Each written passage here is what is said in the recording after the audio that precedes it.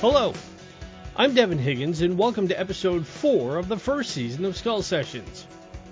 If the last 5 years have told us anything, it's that the long-standing generational battle over racism, civil rights, and equality in America has again become an unignorable issue. In the wake of racially biased police shootings in cities across the country, Black America is again demanding action and change from a white America that sadly, as has been the case for over 200 years, remains reluctant to do either. I met documentary filmmaker Melissa Lowery more than a decade ago when we attended college together in Oregon. Like me, education came later in life than she'd planned, but as a girl growing up in the affluent suburbs of Portland, it was impossible to ignore that she was one of the few black residents in an otherwise all-white community. In 2014, she set out to chronicle what that life was like not only for her, but for other black women in other communities around the country. The result was the documentary Black Girl in Suburbia, which Melissa said not only helped her as a storyteller and mother of 2 daughters, but connected with generations of other black women who also felt isolated in a white-dominated society. Melissa talks about making the film and also gives a first-person perspective of the Black Lives Matter protests in Portland over the last year. We cover the importance of reevaluating our history to help shape the future, and how if we really want to end decades of racial strife in this country, it'll require white America yield leadership of this new civil rights movement to the black Americans who've been in the fight since the beginning. Thanks for joining me for my 4th Skull Session with documentary filmmaker Melissa Lowery.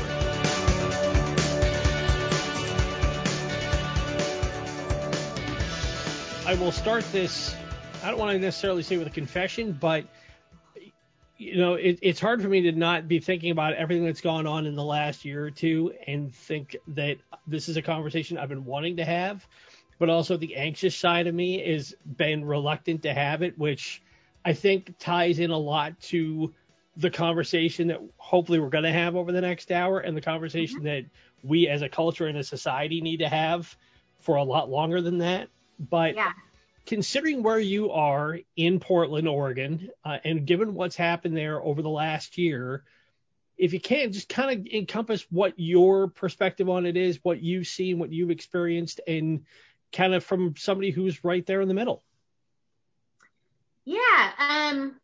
As you said, we have been in transition, actually I think for a while now, quite a few years, but I think we're starting to feel that in the last year, where things are in front of our face that we can't unsee for all of us. So being here in Portland, and which got a lot of recognition this year with the protest, and which just happened back to back to back, and I was like, oh my God, of course this is how Portland is now going to be seen and on the map. We already were that kind of funky city anyways, and now we have this, which is such a main focus, but also there was so much not accurate information that was going out, about what was happening. I will share my perspective as a Black woman living in Portland, and has lived in Portland most of my life. And living through what we've all been living through this past year, it's been really difficult, like emotionally, spiritually. It has been really difficult.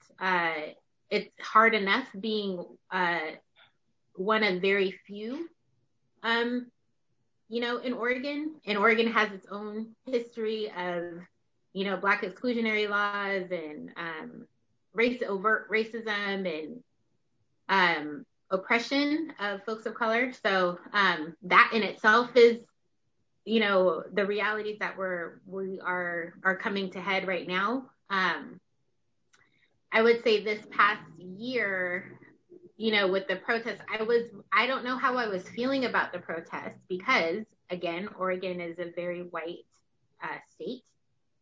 And for me, it was hard in a way I joined a couple because my daughters were very involved over the summer, and are activists themselves.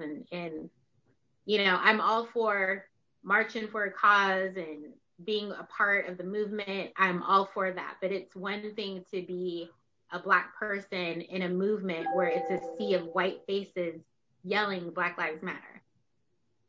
That to me was really weird. I don't know another word to describe it. It's weird, right? Like, you're all for the cause. You're like, absolutely Black Lives Matter. But when you see just a sea of white faces and you don't see a lot of faces that look like you, and all those faces are shouting Black Lives Matter, it's just like, yeah, they do, but it's weird being just the one Black person, you know, in this movement. So for me, it was, I didn't feel connected to the movements that were happening in Portland. And it's not to say that there weren't any Black folks or folks of color that were part of these protests. There were, and it, again, I'm not knocking the movement or the protests or anything like that. They were amazing.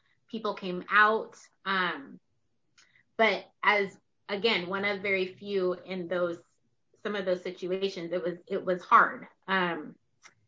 And I remember telling my girls, I think we went to a couple of them, and I was like, all right, girls, I can't do it anymore. I can't, unless we are with a group of other Black folks or other folks of color, I can't do any more of these large, massive protests. And, you know, again, being in Portland, there's not, you know, we have Black folks here, but we're all kind of, you know, either way east or way west or living in Vancouver. There's not this community that used to be, you know, pre-90s. When I was growing up, that community wasn't there anymore, or isn't there anymore. And so what I came to, and I'll go back. So even just some examples of why it was weird for me being part of these larger groups. There was one point during one of the protests we went to where, you know, and there's probably 1,000 people, maybe, large group. And we're somewhere, you know, in the middle, I think. And, you know, we kind of stop and we do a prayer and kind of recognize some of the victims of police brutality and murder. And it's silent. And then the leaders was like, okay, so we want to invite all of Black folks. We want Black folks to come forward, to come to the front. And I was like, oh, that's great. So I grabbed my girls. I'm like, let's go to the front, because obviously there's more Black. This is exactly what I want, to march with, you know, other Black folks. So as we start moving and walking towards the front, it's just this applause. Like we're on the Price is Right or something. Like, it's like, yeah, all right, woohoo. And I was like, why are you applauding us for just walking to the front and being Black people? Like, it was just this very strange kind of,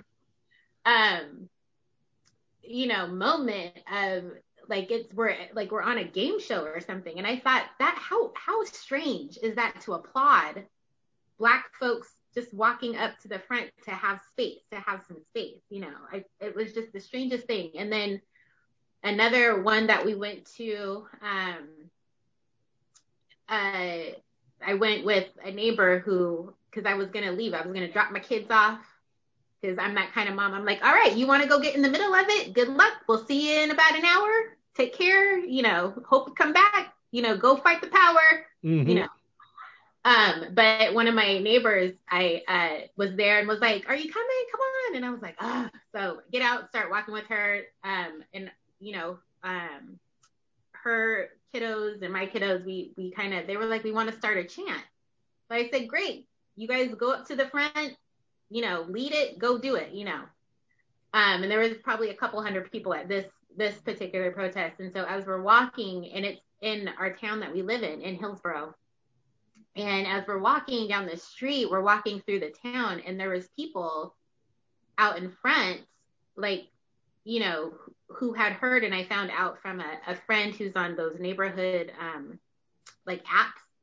There had been a message that had went out, like, they're going to riot in Hillsborough and protect your property and, you know, something. So as we're walking through the town, there's these people who are, like, sitting, you know, leaning against their cars and, you know, you know, by their storefronts and just, you know, stone faced and everything. And we're walking by and we walked up by this one store and there's a woman in there and she's flipping us off just for no reason, just giving us the middle finger as we're walking by.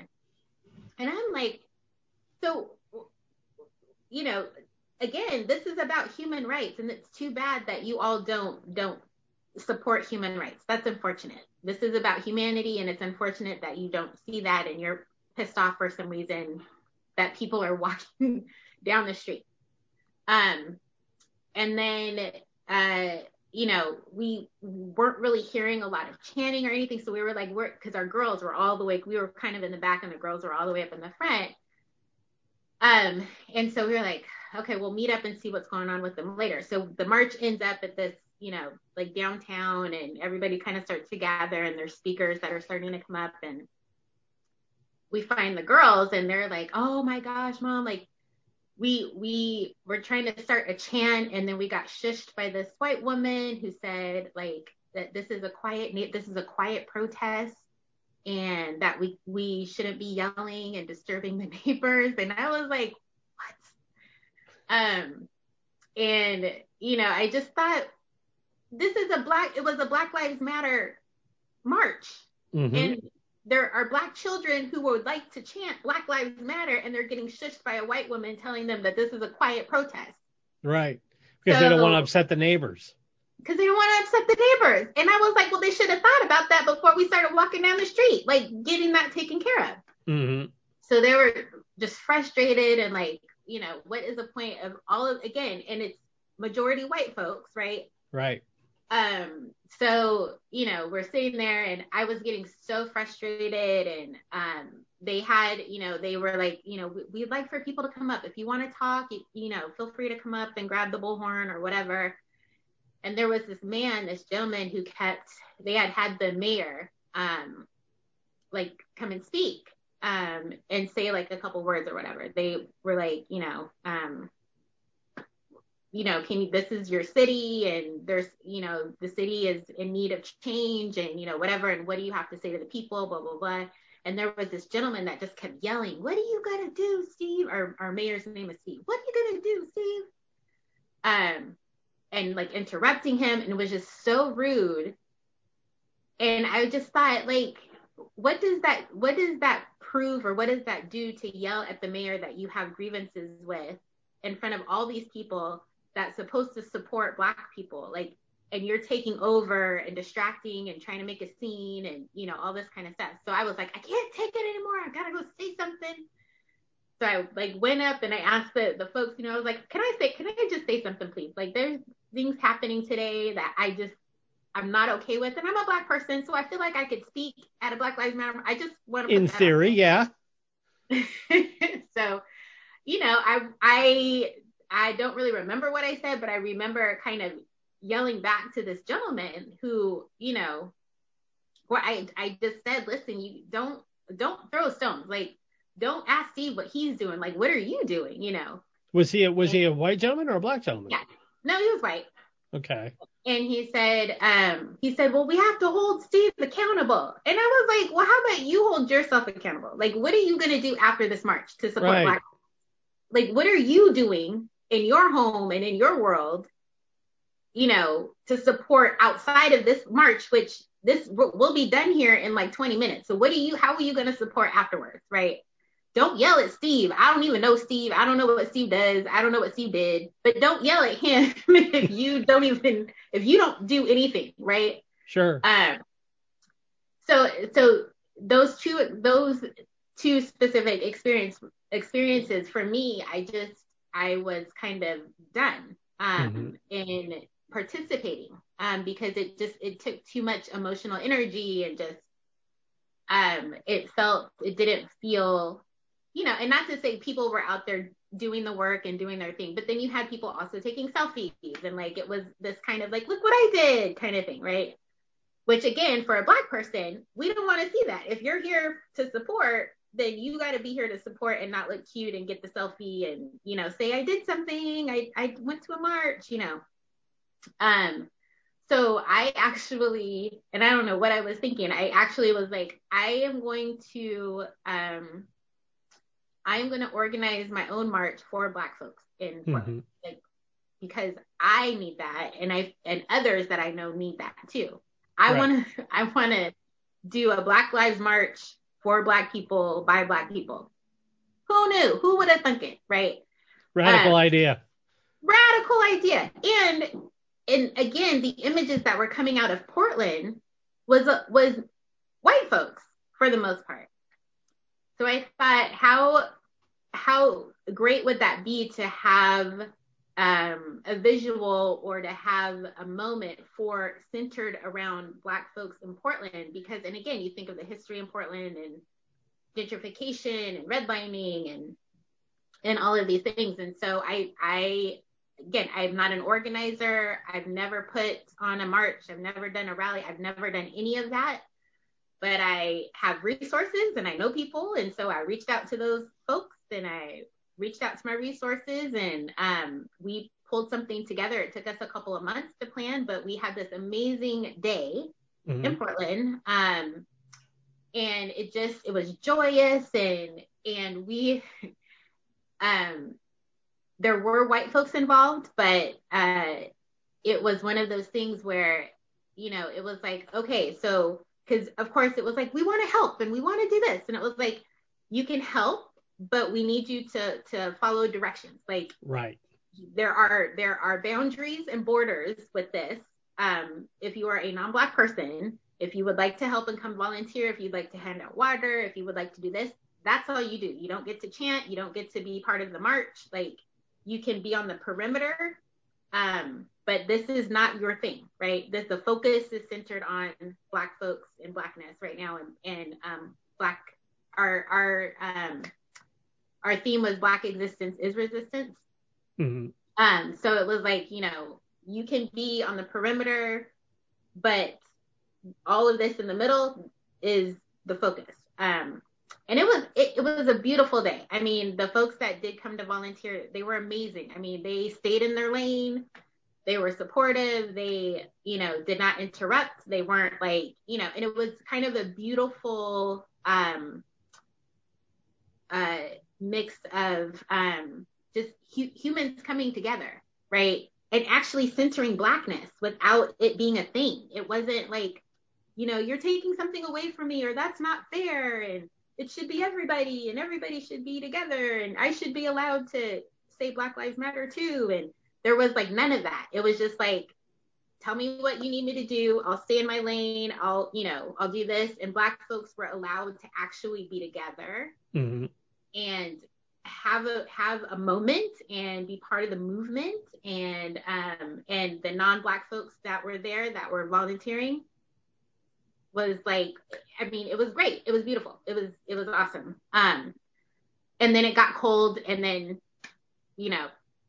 because we wanted to plan like another, but then of course it's Portland and it started raining, and then there was that. So the hope is that we can pick that back up as we go, to have more moments like that, especially for Black folks in Portland and beyond. But that just, is a long-winded version or answer to your question around how my perspective and how I've seen things in Portland kind of happen. Well, and yeah, I mean, how do you encapsulate one of the most tumultuous years in that city's history? I lived in Portland for 25 years, and I moved there from Boston, which people, for growing up there and as a kid, not understanding the full weight of the racial history that exists in that city, and how much as it has evolved and it has become more multinational and more wealth restrictive and more income separated, that history has been kind of shoved to the background and, for lack of a better term, whitewashed, because the city's been kind of rebuilt and reconstructed over the last 40 years. And, Boston kind of has this, it kind of sits as a city on the hill of great educated liberal ideology because it's in Massachusetts.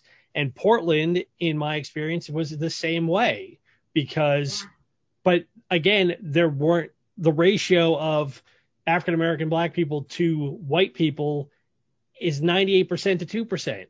You know, Mm-hmm. there and as a kid, I remember, and you know this growing up in West Lynn, and for people who don't know, West Lynn is a city or is a town. It's about what, half an hour thereabouts southeast of Yeah. Portland. Uh-huh.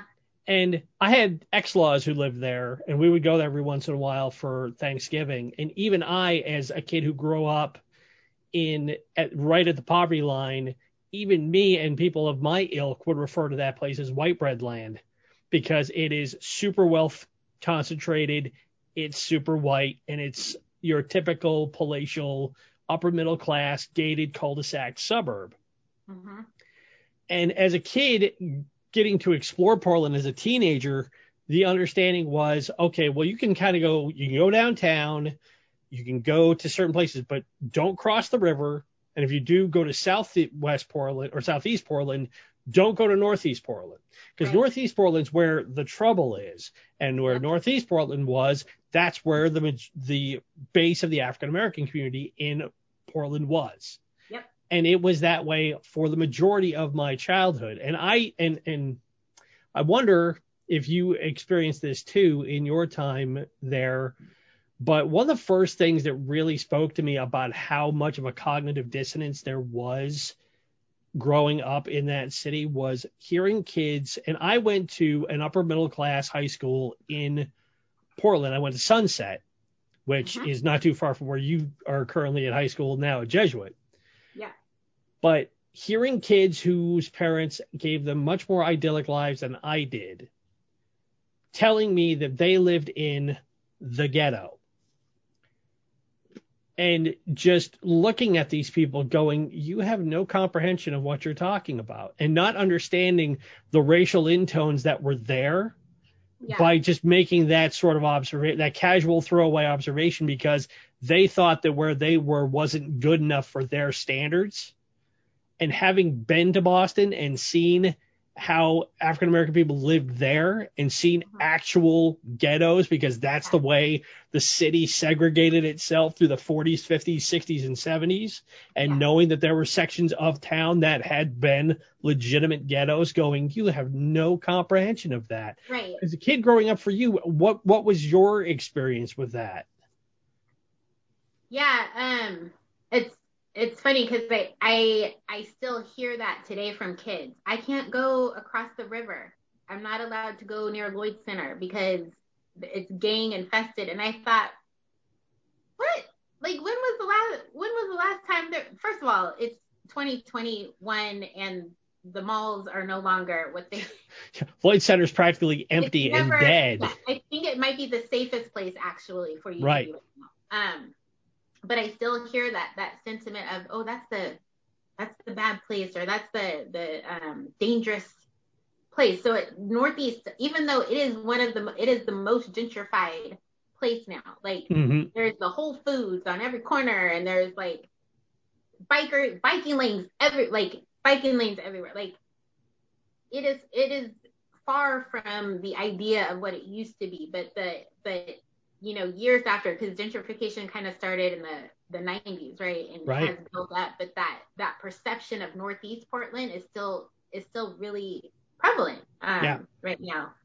And our transition from moving from Northeast to West Lynn and with my family, my brother is 10 years older than me. And so my mom had remarried and moved us out to West Lynn. And part of that, as she says in my film, was for the schools, and it was a safer neighborhood. The schools were better. My brother was at an age too where, and this was where actual gangs were prevalent in Northeast back in the 80s. And, there was a concern from him being a young Black boy. And so, moving us out to this suburban area, felt better, which a lot of families of color, like that's the reason you move to a suburb or move somewhere where it's nicer schools and nicer communities, meaning safer. If you had the means and you were able to do that. But we didn't move to the top of the hill. We moved in this little blue collar cul-de-sac And I think that was something I also fought as another stereotype growing up, was that living in Westland, that I was this rich, kid. My mom ended up divorcing and raising 3 kids on her own. She drove a 2-door hatchback Hyundai. We lived at the bottom of the hill. So there's pockets, in upper class communities that are just regular folks trying to get by, trying to do their thing. And so it was, that twofold of fighting that I'm this like upper middle class rich kid, which was never the case. And so I hated telling people where I lived, because I would get this, oh, you're a rich girl. And I was like, man, I wish I was rich. My mom just brought a box home from the Salvation Army with some government cheese in it. So I don't know which person, would be. And so that was, difficult, also being one of very few Black kids, in Westland, right. was a challenge. But yeah, Westland was definitely one of those places where like you're in between Lake Oswego, which is another upper class, Oh, yeah. community, and then on the other side is Oregon City. Right. So a lot of times, and my mom, my family was still in Northeast. My mom worked in Northeast. So we were, I was at school during the week, and then I was in, the city in Portland, when I wasn't at school. So, and every time I remember taking the bus, but we had to take the bus often. Again, my mom was a single mom, so we had if she was somewhere and couldn't get back to bring us somewhere, we had to take the bus places, which a lot of people didn't take the bus because they had parents that would drive them around, or they got their cars or whatever. Right. But I remember waiting for the bus with my sister, and like friends like, oh my God, where are you guys going? Oh, we're going into Portland. We got to meet my mom. Whatever. Oh my God, that's so scary. And oh my God, why would you go into Portland? Why would she let you go by yourself? And I'm like, why? Like, what is, I never really understood what people thought was going to happen if they went into Portland. Like, I never like understood it, because a lot of the people that I was friends with, or, neighbors, either went to Lake Oswego or they went to Oregon City. And that was it. That's the only places they ever would venture to, right? That was the extent of their sphere. Yeah, that was the bubble. Lake Oswego, Oregon City, Westland.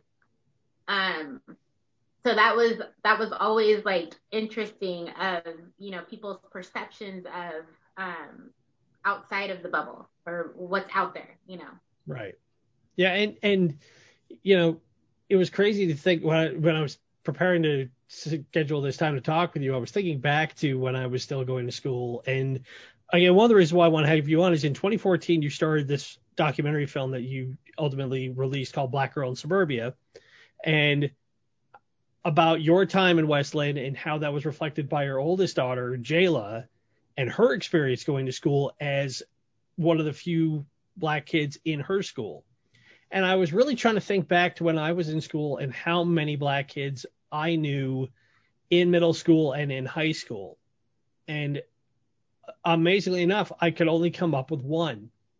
Wow. And the only reason why I knew him was because he was there because he had the athletic prowess to get on the football team. Wow. Which, again, speaking to that time in that part of the country, was not uncommon. It was, we need to make sure in order to meet certain diversity standards, schools would go and get kids out of areas that they don't necessarily, out of those districts, to come to these schools to meet those requirements. And a lot of the time it was because they had the athletic prowess necessary to give them something on the back end, kind of like an exchange for their ability to attend this school. Which, when you think about it now, it sounds almost as insane in my trying to recollect on that as it might to you. I don't know, but what was, when you first came up with the idea to make Black Girl in Suburbia, what was your impetus to kind of start getting this story put together? So it was Jayla, like a conversation. She came home and said that a girl in mind you, I had just graduated from Pacific. Mm-hmm. And like, I think this was maybe a couple of days after, or like it was actually like my last day of school, because I think I was done in the fall and didn't actually graduate or walk until like May. But yeah, we graduated in May. Yeah, that's right. We did. We walked in May. And so I remember it was like a couple of days after like my last class, and picked Jayla up from school, and she was like, "Mommy, I'm really sad. This girl was talking about my hair and how it's different," and I was like, "Oh, okay. I this sounds familiar." And how old was she? I want to say she was probably like 6, maybe. Okay. Maybe about 6 years old or something. And so, and it, we had this really great conversation, and it stirred something in me that I hadn't felt since I lived in West Lynn. And as we started talking, and we were, and then she said, "How come I'm the only brown person in my class that doesn't speak Spanish?" So she was recognizing that there were other children in her class with her same coloring, but they spoke a whole nother language, and they had their own culture. And so she was starting to recognize her differences, which for a lot of children, you just kind of go about, like, you see things and it's like, no big deal or whatever. But it's not until somebody says, "Your hair is different," or "Your eyes are," where you start to feel, oh, it is different. Like, I never really, until you pointed it out. And then that sort of innocence, right, starts to kind of fade away, and you start to really see like how different, especially if you are a brown child in a predominantly white space, you really feel like, ooh, I am, because you start to see other kids look at you a certain way, and you're like, oh yeah, I am very different.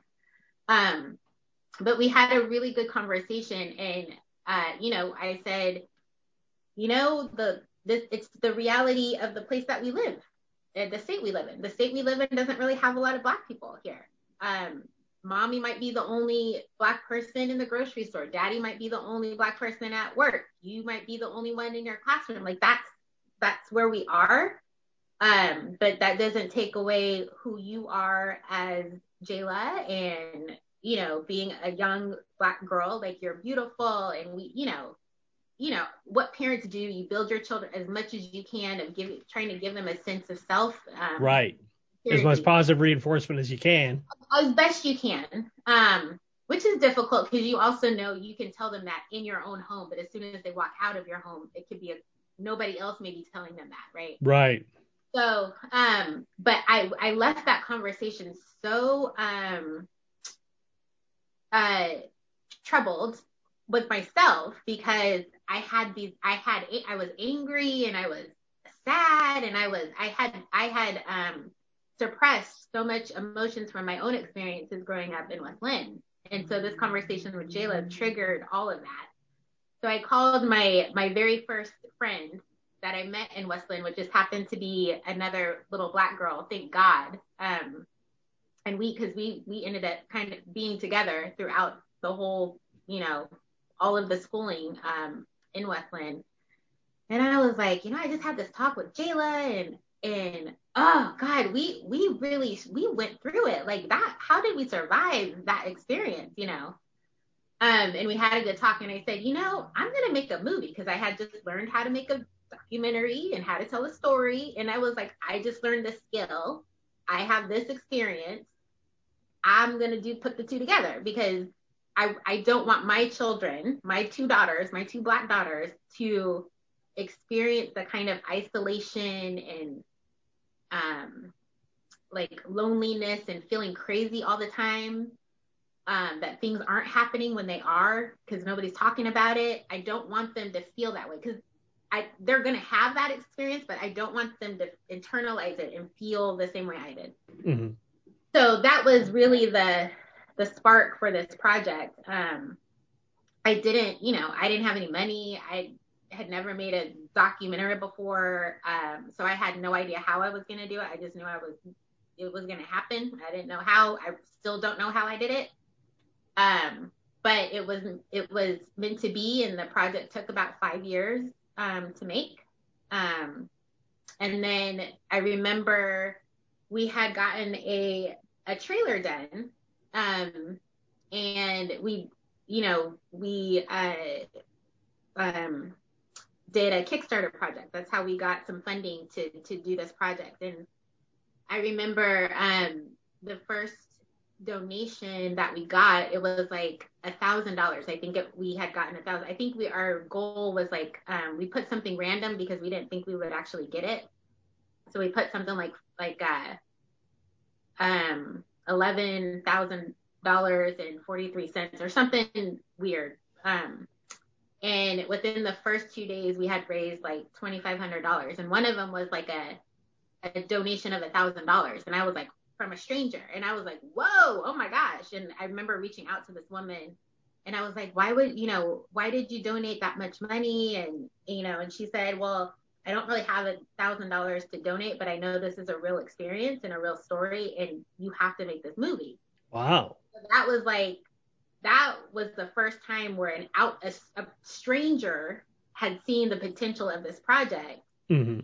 and put their money in it and invested in it. And that was the first time I was like, oh yeah, okay, this is serious. Yeah, this got real now. I actually have to do this. And then we put a trailer out, and I started getting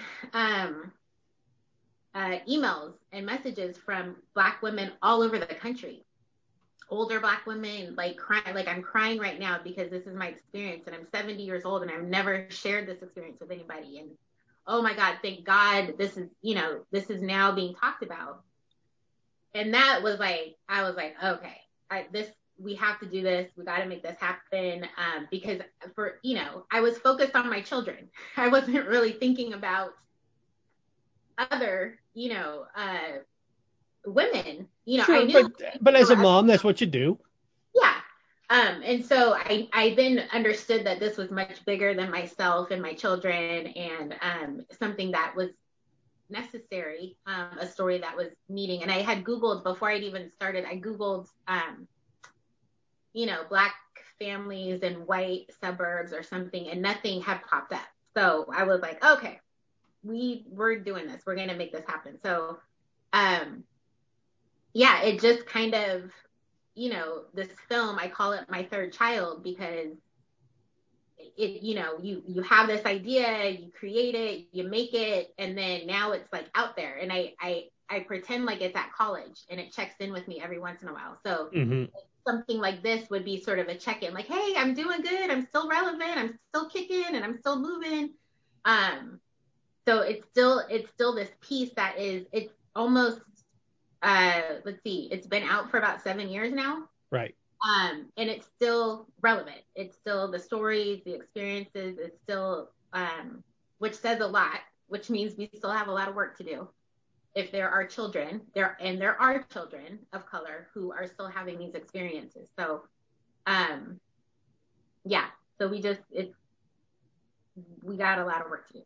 Yeah. And and I think about it, I think it was probably about 2014, 2015, right as the Obama presidency was starting to wind down. I remember it was I think the first time I started hearing the inklings that, oh, well, we now live in a post-racial society because a Black man has been president. That means racism doesn't exist anymore. That means everything's fine. We don't have to keep banging on about it. And as we've especially seen in the last 5 years, it's been anything but. If anything, it seems like that dichotomy has gotten even worse before it ever even got a chance to start potentially getting better. And, I keep thinking about, especially because right now, obviously, it's Black History Month being February. And I was also trying to think about how in the last 24 to 36 months, there's been a lot of stuff brought up that was things that I never learned in school. And I was a real student of history as a kid in school. I had no idea about Tulsa, Oklahoma in the early 20th century. If you had told me that there was such a thing as Black Wall Street, as much as I hate to say this, but again, I was a child of the late 70s, early 80s America. Mm-hmm. I genuinely would have said, well, that sounds like a blaxploitation film. Mm-hmm. But in seeing how culturally and socially we have gone back and dug up these chunks of history that we have conveniently buried and tried to disavow any knowledge of being thrust back into the forefront, do you think that's helped try and drive the conversation that we need to have at all, or kind of reaffirm the narrative at all, or what's your perspective on that, Ben? Yeah, that's like it's loaded, right? So I also am a product of the 70s and had the same history, um, which again is false intentional history. As you said, there was a lot of things, especially about the contributions that Black people made in this country, all over in every institution and system. That we don't know about and we're still discovering. I feel there was something I learned about a couple years ago about the Statue of Liberty Mm. that I had never known before, which is that it was a gift to America for abolishing slavery, that it was not a gift for immigrants. That the narrative that we know of the Statue of Liberty, when we think about the Statue of Liberty, was not the original meaning of it. Hmm. And the fact that she originally had chains on her arms and her feet, and that actually she has chains. If you Google an aerial view of the Statue of Liberty, you'll see chains on her feet. And that was one of they had between the sculptor and the powers that be in America, America was basically like, well, we don't really want the chains, and we need a better narrative other than it being about slavery. Wow. Yeah, I That didn't know that either. See, this is what I'm talking about. We need to, we need to take the chains off, and this needs to be about hope and all this kind of stuff. And so, but the sculptors were like, well, keep the chains, at least keep the ones on her feet. So she's got, if you Google that, you can, it's a whole thing, but it's something we don't know. We don't know about that. And even the tours that they would give on Ellis Island, they would never talk about that. And it wasn't until this woman, Dr. Joy DeGruy, actually called, New York's Park and Recs out and said, this is real history.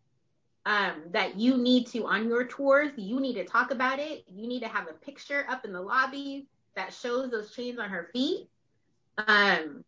And so now she was able to get them to actually change that. So when you go, they do talk about it on the tour, and you do see they have an image of the chains on her feet. But that is just an example of, had I known that and learned about that when I was in 4th grade, I mean, I would have looked at the Statue of Liberty. I would have had more pride, right? And we're of a similar age where, and I would imagine you remember this as well, when they restored the Statue of Liberty, there was the big thing back in the mid 80s about how they needed to save the Statue of Liberty because it was falling apart.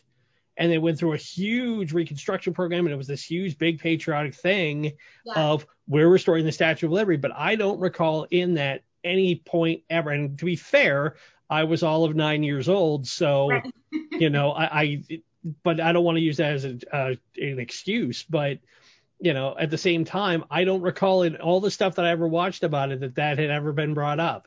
It was that it was a gift to us for, in a lot of ways, just for the fact that we made it through the first 100 years of our existence.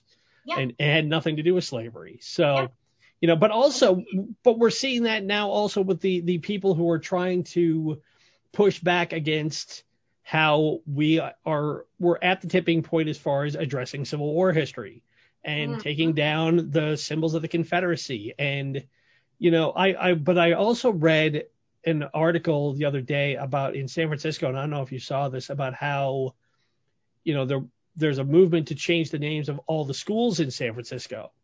Here too. Yeah, from George Washington, Abraham Lincoln, and all that stuff. But I heard somebody made the point of trying to say, oh, well, this means you're tying somebody like Abraham Lincoln to white supremacy. And I saw that and was like, I was like, wait a minute.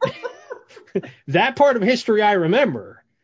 And and but at the same time, it did tweak my thought process of, okay, how much of that is still of all that history that I remember assimilating as a kid, And again, growing up in Boston, one of the first black people I ever heard of was Crispus Attucks. You can go in Boston to the Old South Church. There's a monument to him right there at the site of the Boston Massacre. It's been there for a couple hundred years. That's not that the impact of that isn't lost on us, but how we are you have so many different voices and so many different factions trying to rewrite the narrative spanning now, not just the last 5 years or 10 years, but also going back 250 years. Do you ever think we're going to get to a point where we can finally get the actual historical records straight?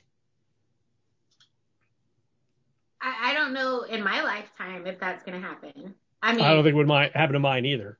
I feel, but I also never expected to ever see a black man as the president or a black woman as vice president. I never expected that, but it's happened.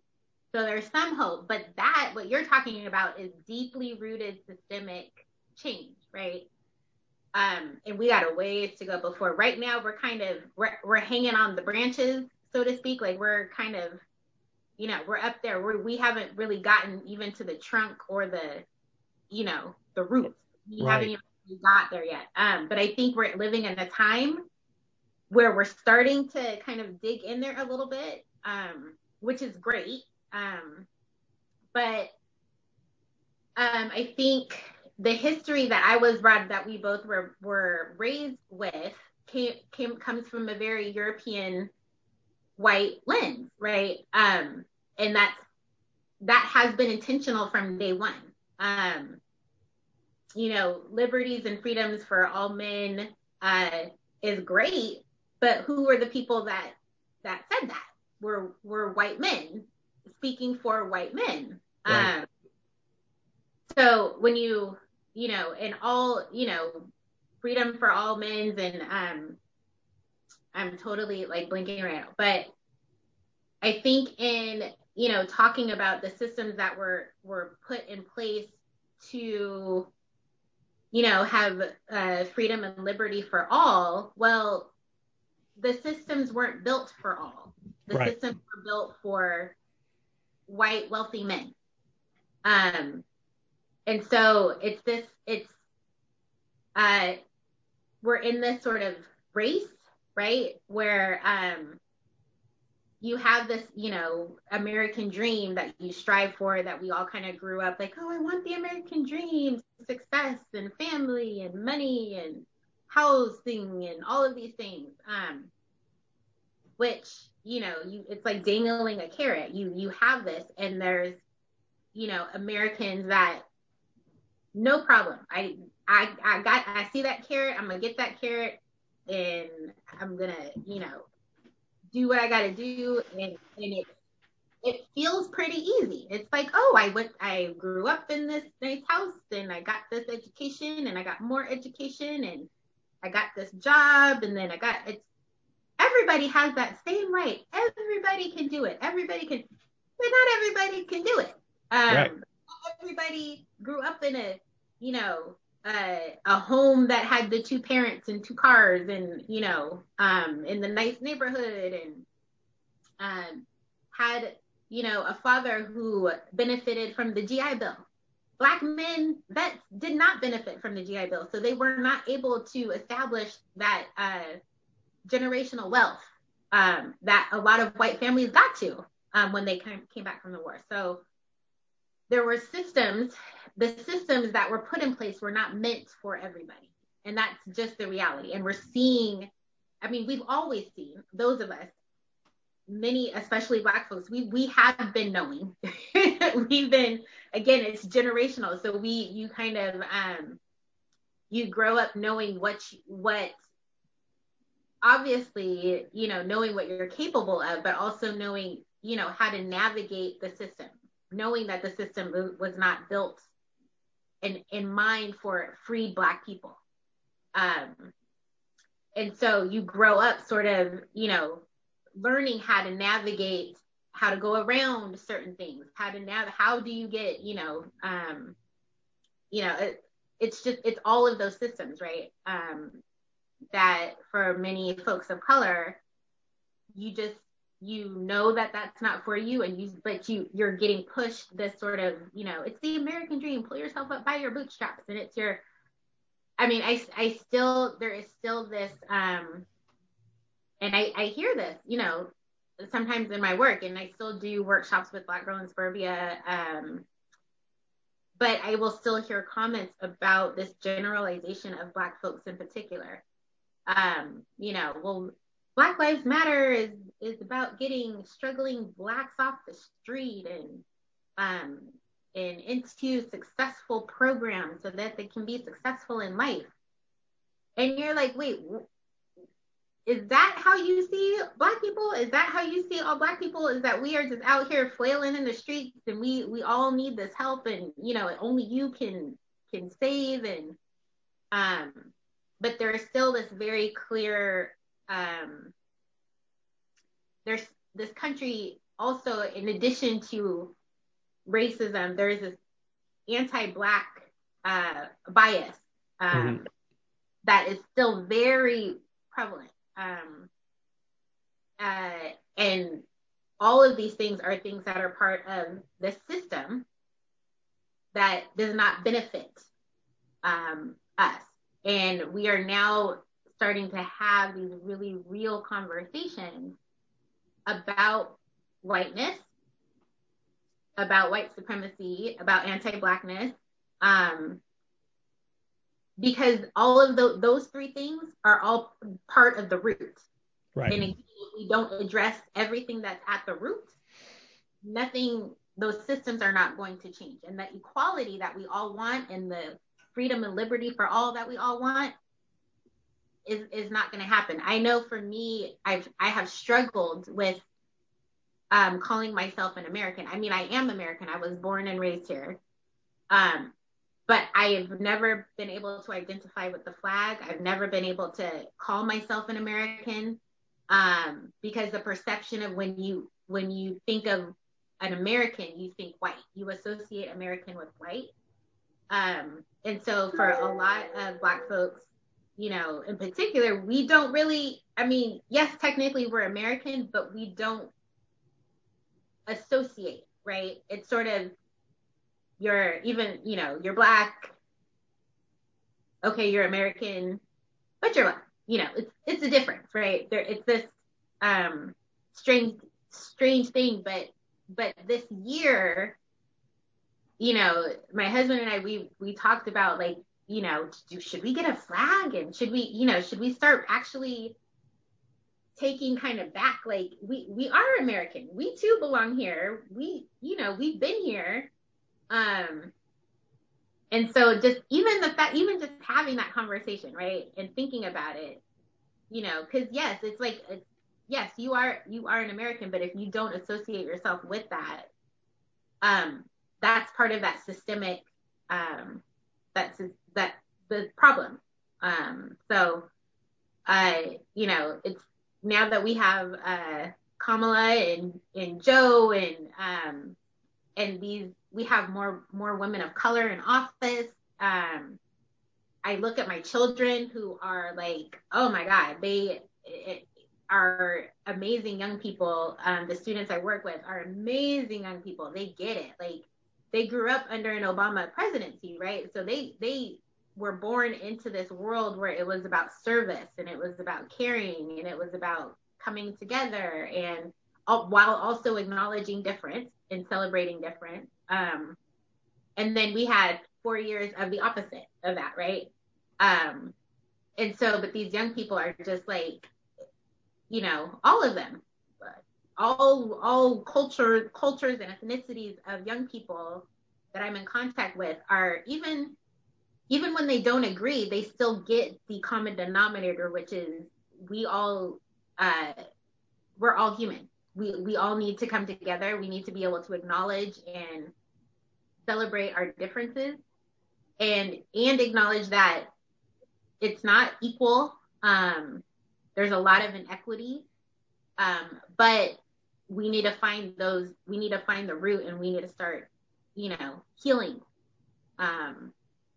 the root cause of these issues.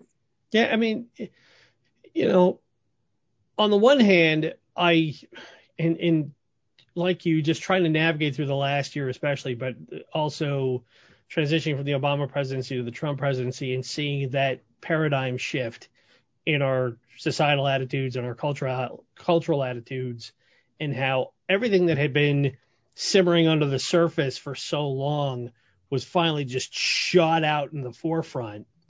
And, in a lot of ways, I understand, and I understand the messaging because it's targeted for people like me. I am, to fit the description, I'm a silver-haired, middle-aged white guy. Right. I'm the person that those people are trying to draw to their side, saying, look, the reason why you're at your lot in life is because of black people and minorities and illegal immigrants and everything that white people feel like they are threatened by. And that if we give those people access to the American dream or just society at large, then it's going to diminish our capacity to have the same sort of life that we think we deserve or feel entitled to. All those negative denominators that we apply to people now in regards to white supremacy, whether you subscribe to that theory or not. Just the idea of we all want the same thing. We all want to be able to, grow up knowing that we can have the same opportunities. We can get those opportunities. We can live a rich, meaningful life. And if that means that I'm able to attain that, and you're able to attain that, and your husband's able to attain that, then nobody loses any skin in this game. Right. Everybody works, everybody parks, everybody wins. But we still have this conflict of if X, then Y. If these people get raised up, then it's going to diminish us, because the narrative is, if we allow black people to have these sorts of opportunities and have these roles in society, they're going to use it against us. That the 450 years of hate that we perceive has been built up, and to a degree, legitimately so. I'm not saying it's not there. I'm not saying that shouldn't be addressed. But the idea that is going to come home to roost, and it's going to be used as a weaponized form against white society in America, even though we're so far removed from that. And it almost seems like to me that we, as that part of white society, that white supremacist society that is trying so hard to drive that narrative home to get more people behind them, it's almost like they just, I don't know. I mean, that's the part I don't understand, where, and I'm glad I don't understand it. I really am. I mean, on the one hand, I want to, but on the other hand, that's a rabbit hole I don't want to dive down into because as a human being and as a person of conscience, I look at what's going on and just go, I look at what was happening with the Capitol riots a couple of weeks ago, and I look at what's happening in the wake of that, and I look at everything that happened leading up to that, and how, I spent a lot of time in Central Washington, out in one of the agricultural hubs of the United States, while being told these people who are out there picking all this food, they're going to come steal our jobs, so we have to throw them out. Right. Well, they're not. They're here picking food because white society doesn't want to do that job. And we look at it and say, well, we're above that. Well, there's so much hubris in this that I don't know. I mean, to me, it's just one where, I don't know. It's so, and I guess for me, that's part of where I have been trying to figure out my place in all this.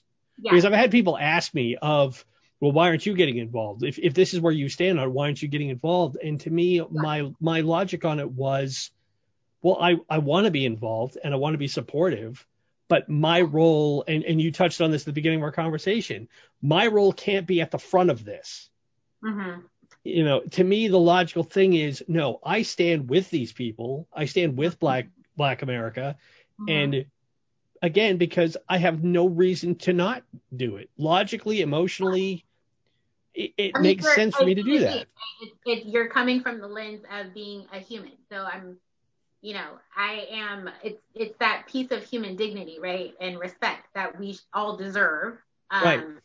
I think, I mean, with the Capitol riots, which was hard to watch because, if those people were Black people, we already know what that turnout would have been. It would have been a massacre. It would have been bodies all over the place. And even now, the consequences for some of those people that are being, let go or out on bail or getting organic food delivered in prison, like the kind of stuff that would have never happened if that group were Black folks. And then the comparison of that to the Black Lives Matter movement, like we're kind of seeing, and then the not denial, but this sort of like rose-colored glasses covering of many Republicans of, wanting to push accountability kind of to the side or under, or it's over, it's done, let's move on. Now we need unity. Now we don't need accountability. Which is it's a cycle. Like that's how supremacy and oppression works. It's this cycle of I'm gonna rage, I'm gonna hate, and then I'm gonna come back and be like, okay, well, I didn't really mean it. Like let's move on. Let's have unity. One of the things that I was part of a conference, a workshop, and I heard this saying that just, I mean, it cements kind of all of that, this cycle of, what maintains inequity. What maintains inequity, and she called it the 3Ds: disconsciousness, denial, and derailment. Mm-hmm. Which is what I feel like we're seeing right now, right? It's this sort of this inability to, or not, it's not an inability. I like to use Minnie Jean Trickey. She was one of the Little Rock Nine. Mm-hmm. And my daughter and I had the pleasure to meet her a couple of years ago, and she's amazing. But she calls it intentional ignorance. So there is this intentional ignorance of, because they have this advantage, this white advantage, to be able to deny, derail, and have this consciousness, to be disconnected to it. Because there's power to do that. So you can claim an ignorance. Oh, I didn't know, or I had no idea it was going to be this bad, and I didn't really mean it. And but what we're seeing, though, and again, I'm bringing young people back into this, that they're not falling for it. They're not falling for the banana in the tailpipe. We have people in office now that are not falling for the banana in the tailpipe. Like, right. Say all you want to, but that no longer is good enough. It's not good enough for you to just say you're sorry, especially when your actions say other. And so, we're living in a very scary time, and especially as a Black person, I have fear every day of walking out of my house and something happening to me or my husband or my children. My youngest daughter got called the N-word for the first time this summer, just walking across the street with her friend who's also Black. Wow. At 15-year-old girls just walking home from the store, and a car full of white dudes, grown men, yelling the N-word at them. So and my nephew sitting in front of his house in his Beamer with his friends and getting the cops called on him. Like, these things are still happening. And it's scary because there's, it's sort of, Pandora's box has been opened, and people are angry, and they feel they have every right to take out and say whatever they want to anybody they want. They feel they have the power to do that, and they have been. So it's scary. On the other hand, Black people have been doing this for hundreds of years.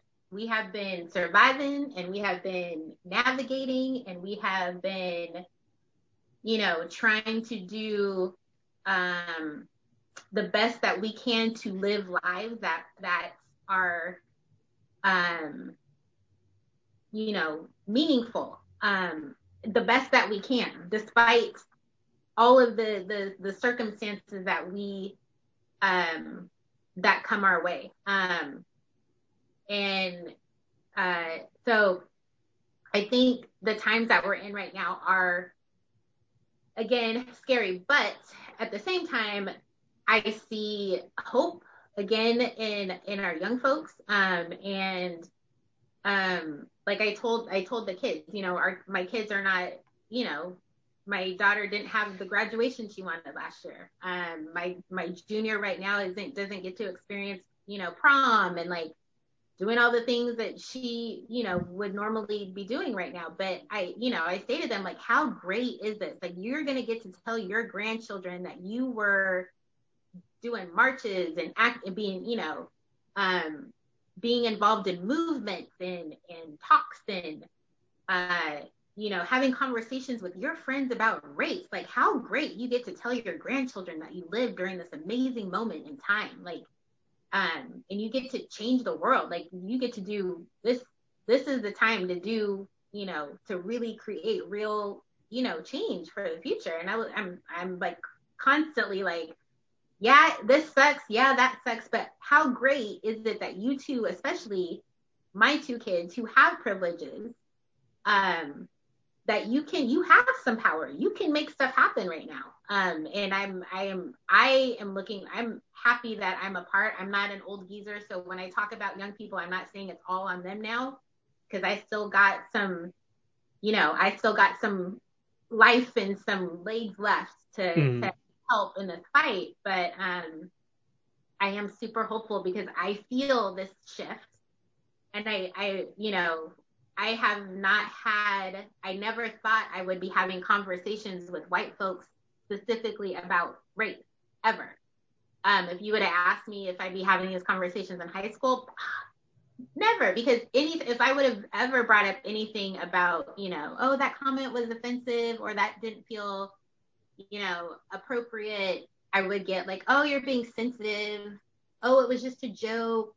This same sort of denial, dismantle, deflect kind of thing.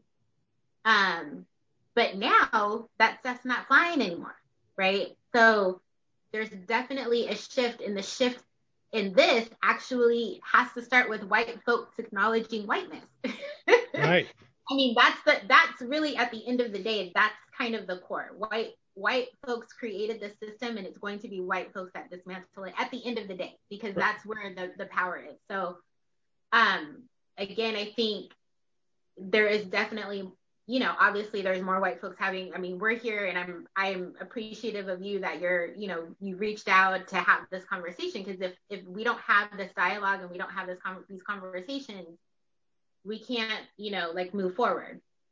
And I would, in challenging you, like, after this, like, I know this is a podcast that's going to go out, and it's like, okay, what other conversations can I have with other white folks to talk about what we're doing as white folks in this, and acknowledging our own bias and recognizing it, and the systems that we do uphold and uplift, consciously or not, what does that look like, in doing that internal work?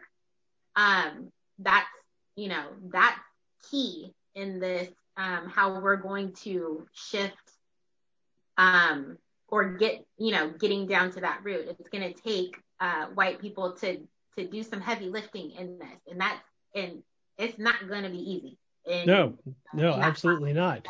And it's funny that you mentioned that, because in this conversation we're having, and you've hit on a couple of times in talking about how the system is designed, and again, I fit the antithesis of anything that any black person can say that they've had the experience of.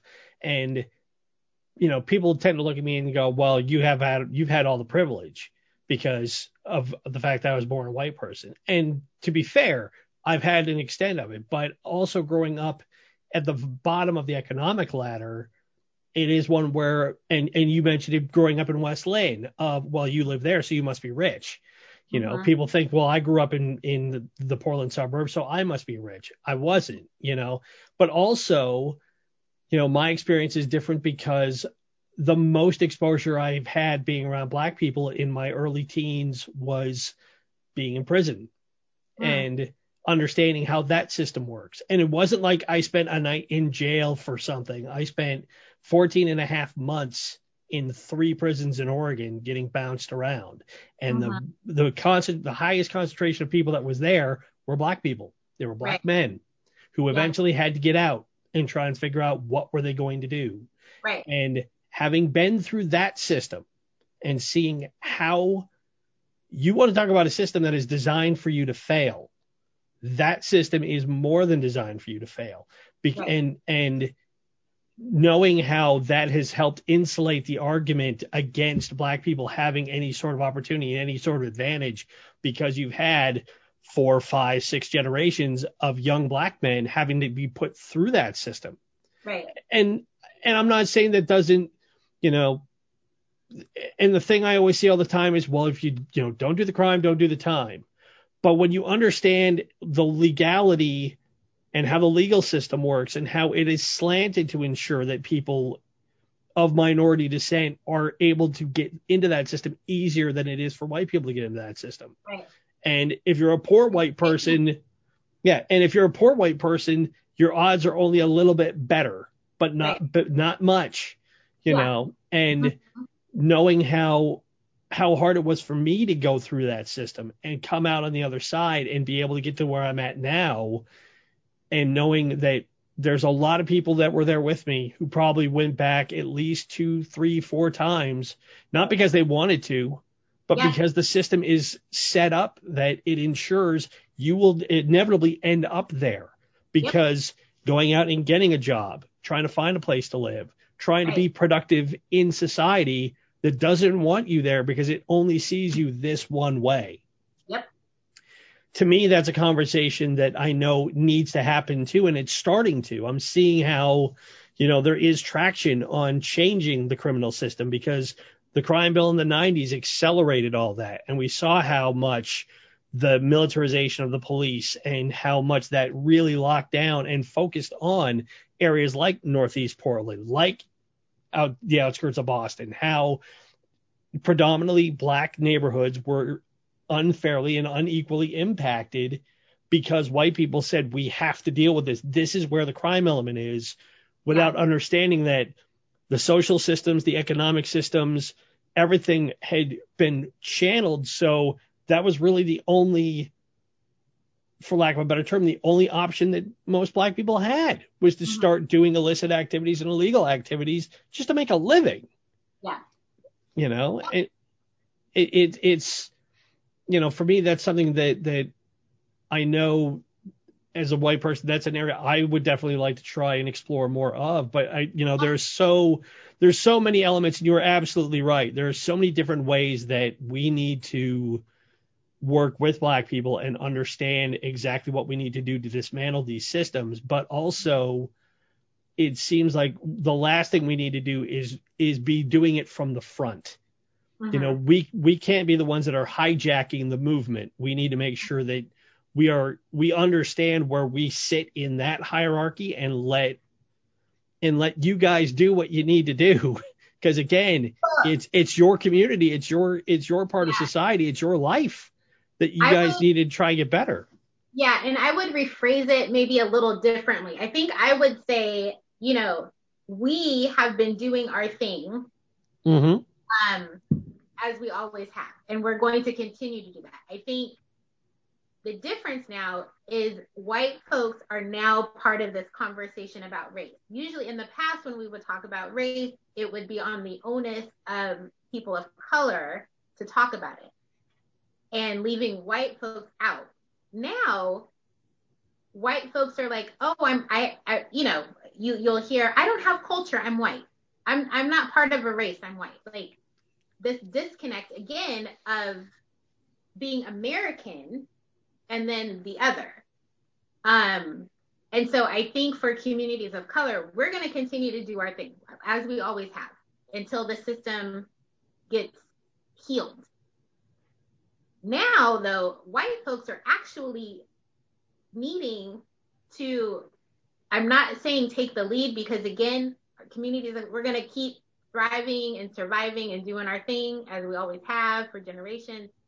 But the difference now is that white people can support that, but white people also have to do their own work. And that's going to take generations, right? Because you think, talking about generations, you think about, and I'm going to go back to Dr. Joy DeGruy, who is an amazing woman. She's family is in Portland, and she has done work around post-traumatic slavery syndrome, and this generational behaviors and I'm skipping on a word right now. Anyway, Google post-traumatic slavery syndrome. And she kind of, she gives some really good examples of the, the consequences of slavery. Like you have one day you're a slave, the next day you're free, but you have no money, you have no resources, you have no care from the trauma you have experienced. Right. You're out there with this system that is now saying, no, you can you're a free man. You can be whatever you want, and you have all the same rights as everybody else. You're a free man now. Not at all, because then we have Jim Crow law, and then then we have, our what's happening in our prison systems. But you think about the same with white folks, generation after generation, and you think about the trauma that white people, in the sense of, you're a slave master who has a young son who is best friends with a slave boy, an enslaved boy, and then those two boys grow up, and one day the young white boy is told, okay, this is now your property, not your friend. Right. And the trauma that happens of then having to transition from caring about this human being to, now you're my property, and I now have to, train you, or whatever the case, and the trauma that happens there, and then the ideology of all of that, and that being passed down generation to generation. So white people got generations and generations and generations of your own trauma and things that you are just now starting to tap into. And until that gets looked at and gets checked and recognized, and there's more education around whiteness, again, that's, again, communities of color, we gonna be all right.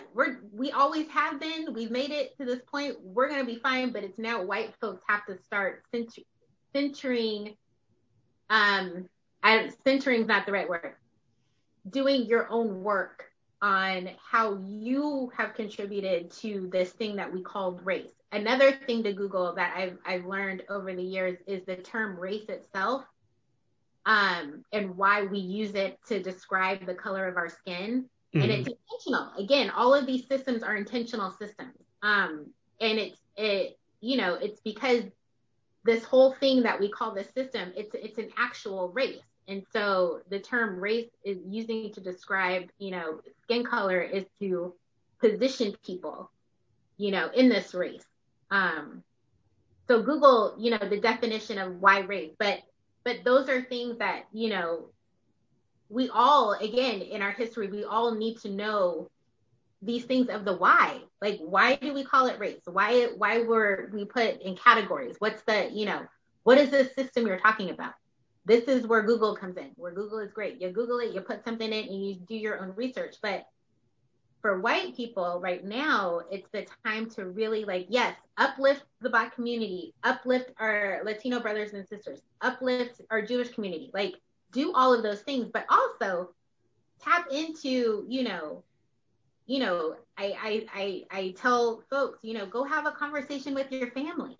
Ask your brothers and your sisters, we've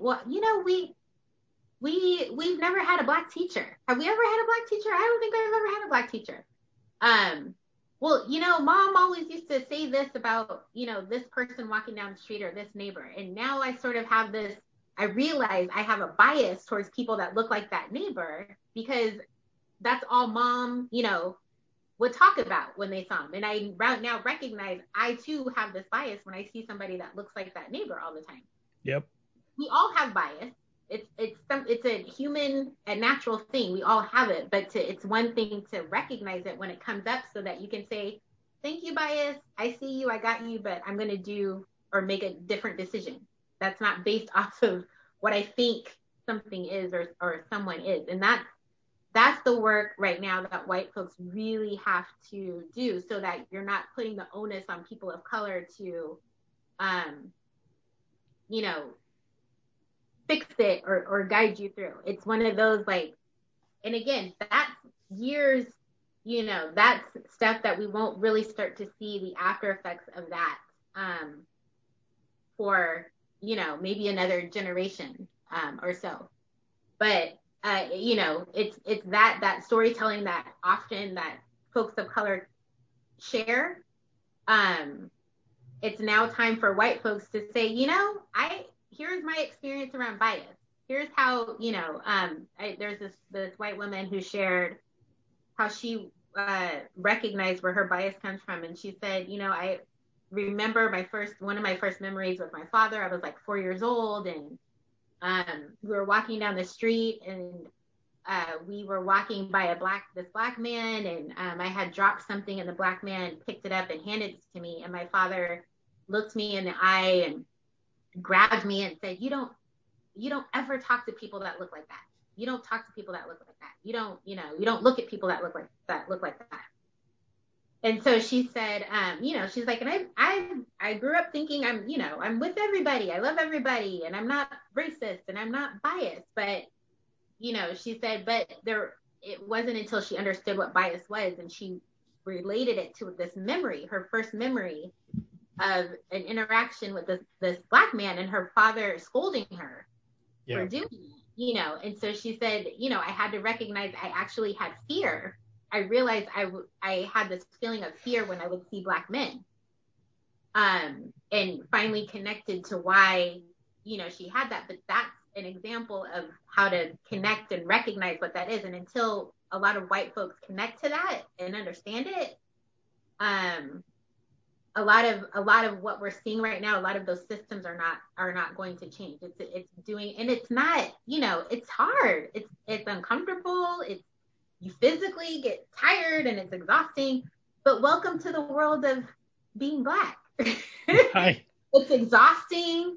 You're tired. You're emotionally exhausted, but we still get up every day. We still, despite all of the things that can happen, you gotta move through it, and you gotta grow. But that, I think, is the movement for white folks right now is a reckoning of,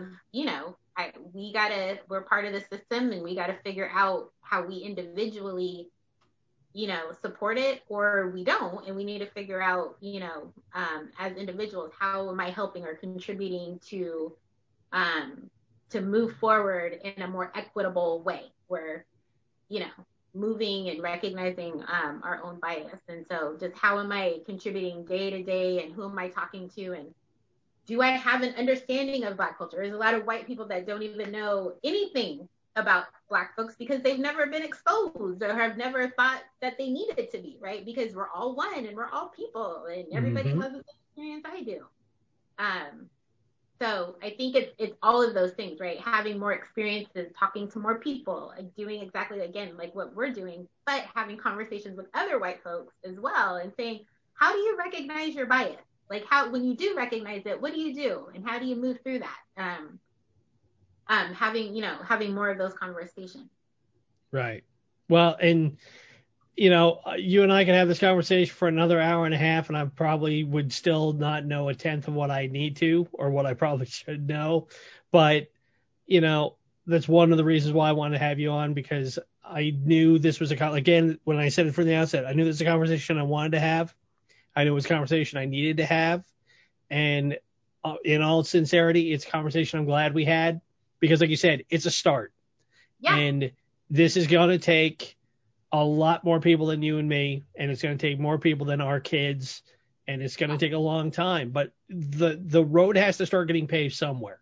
Right. And we are at that point where that road can lead one of two ways. It can lead back to where we started from, or it can lead somewhere better.